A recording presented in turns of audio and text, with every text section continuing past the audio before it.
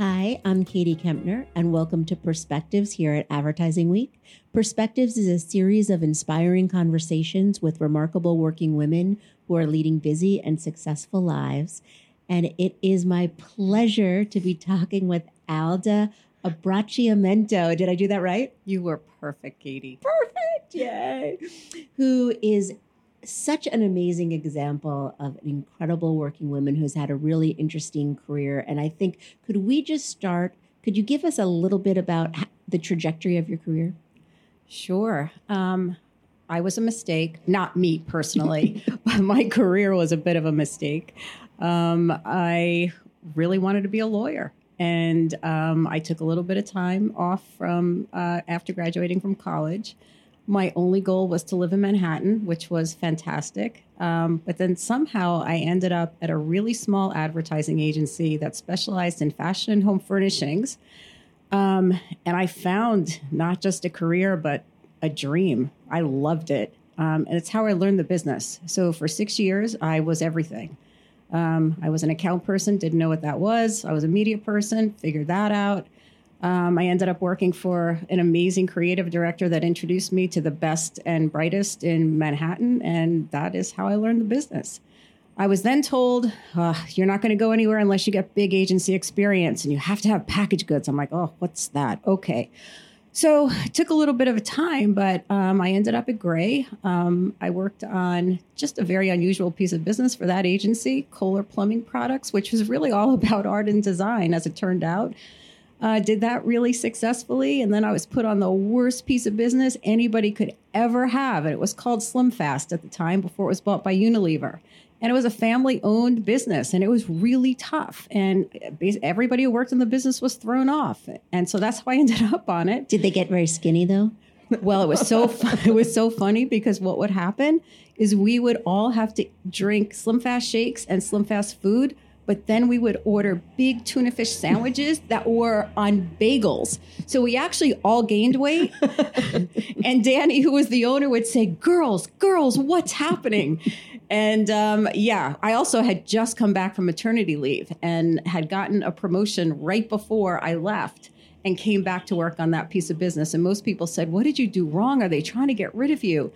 And but it was an amazing experience in terms of, I don't know how I'm going to do this. No one's been successful on this. I'm going to figure it out. And the way I figured it out is the way I figured out everything. It's, what do people that I'm working with really need to be successful? What are they dealing with at home? What are they dealing with in the office? What about their business is challenging?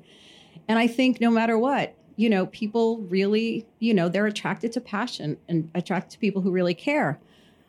So that was a very successful run. I wasn't looking to leave. I had a young child at the time, and I got recruited by the Martin Agency in Richmond. And I think I was really looking for, how do I do this better? Commuting, balance, travel. Maybe it's just better to go to a place like Richmond. Little did I know, if you went to Richmond, you basically had to travel to every client meeting you ever had. And you had to do it on a teeny tiny little private plane, which was terrifying. But that also was an amazing experience, challenging in a lot of ways. And I ended up really being there at a time where the agency needed to go from being a small regional agency to a national agency. So again, really exciting time. Went to San Francisco, opened the office there, and then decided to come back to New York, where I ended up at Ogilvy. And then from there to your position now. So after a career in advertising, yes, I now am Chief Growth Officer of a startup, Flight Desk, which aggregates all college media on one platform, making it really simple for brands to reach college students. So one thing that I wanted to talk about is that, and it's something people don't talk about very often when they're very successful women often don't talk about it, is that you really were the main breadwinner in your family. Yep. And throughout this amazing, exciting career, your husband stayed home. Correct. And not only did he stay home, he stayed home in Richmond, Virginia, where women didn't really work. Because you really didn't both have to work. Very different market. Pretty provincial place. But we got to the point where, one of us had to be home, and my career was going to be more lucrative. It was probably going to be more successful. I was more passionate about it. And we decided that he'd stay home and he'd be Mr. Mom, which he embraced with every ounce of his being. But it was really, really difficult, I think, for both of us, pretty much every day, especially when kids are young. It's just something that people still don't understand and people don't really talk about. Yeah, it's interesting. You'd think even today, so maybe at that time when you were starting out, it was a little different. But Right. now in this much more balanced in a lot of ways, but still at all, as in with men taking on much more of parenting and these kind of things seem a lot more equal than they used to be. But still in all, usually it's both people are working. Katie, you would think so. You would think that it would not be so odd or contrarian. I have a good friend, who's actually doing the same exact thing that I did 20 years ago. And her partner stays home. She's very, very successful. She obviously travels a lot for work. And, we have conversations that are, really sensitive and really deep because she's living the same life I lived. And she's like, I don't know if we can do this. I don't know how to do this. And my advice to her is it's really, really, really hard, but there's so much benefit on, on the back end, basically. Yeah. But I also, most of the women clients I've worked with throughout my career, I would say a good portion of them had husbands that stayed home or partners that stayed home. But even if they didn't stay home, they definitely had, I would say, I hate to call it kind of like the backup career. Yeah. Somebody had to step back. And nobody really likes to talk about that. And it shouldn't be like that, really. It shouldn't be like that, I don't think. But I don't think it should. It shouldn't be. But there's still so much bias. There's incredible bias. And it's not just by everyone else. I think it's also our own biases about how things should really be. Even if you've made a choice, you still have that voice in the back of your head saying, I don't think this is the way it's supposed to be. And yet it works. And yet it works. So another funny thing that works, talking still about your family, is you mentioned your position at Flight Desk. And what you didn't mention is who's the founder of Flight Desk and the CEO is your son, Alex. Thanks, Katie, for reminding me. What's it like? Work for my son. What's that like? It's so funny because on most days, I don't really think about it. I mostly think about this is really hard and it takes a lot of hours and I don't have an assistant anymore and I don't have 20 people that work for me. It's really great. I watch him and I think because the role that I had in agencies, which was really about, because I was in account management. So you're so used to looking at all the different stakeholders that need something and assessing them and assessing their strengths and their weaknesses and how can I help them here and how can I help them there.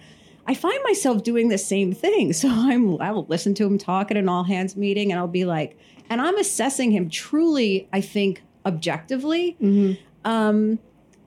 And I find that's and I'm mostly in awe. Like mostly I'm like, how did this happen? How does he know so much? And there are things that I really don't trust myself for that I trust him way more. So it's gratifying and it's hard. Mostly what I worry about or mostly what I think about is am I living up to his ideal of me? And so it's a bar that I don't think I've never had. This is the bar that I've never had before. Like I always wanted to do a great job and I always wanted, people around me to, feel that I was serving their needs and being successful. But this is like, I had to get over myself. It did take a couple months to sort of like just say, you are what you are, you bringing what you're bringing, and you know what? It's probably okay. Oh, I'm sure it is. So I like to just end by asking if there's one piece of advice that has helped guide you through your career and your life that you can share with us. What is it? Yeah. My biggest piece of advice is to value yourself, and never let anyone take advantage of you. Value what you do, value what you bring, because if you don't do that, no one else will. That's a terrific piece of advice. We should all live by that. Thank you. Thank you, Katie. It's fun. And thank you. This podcast was recorded live in a glass-walled truck provided by BulldogBillboards.com. I met the team at Advertising Week New York, and what was fascinating to me is that despite conversations throughout the week about the incredibly complex and very digital means of reaching consumers, that sometimes if you want immediate impact, that a billboard truck can be the way to go. Bulldog Billboards have trucks in multiple sizes, and there's quite literally no project too big or too small. So whether it's a glass wall truck that you want or an LED screen on the side of a truck that you're interested in, they can do it for you. So for more information, visit BulldogBillboards.com. And of course, thank you very much for listening. You've been listening to a podcast production of AW360, the year-round content destination from Advertising Week. Visit AW360 at 360.advertisingweek.com and be sure to check out the other AW360 podcasts now available on iTunes, Google Play, Spotify, and Stitcher. Producers on this podcast are Jack Hirschman and Richard Larson, with music provided by Audio Network. For more information on Advertising Week, the world's largest gathering of advertising, marketing, and technology leaders, now in 6 markets across the globe, visit www.advertisingweek.com.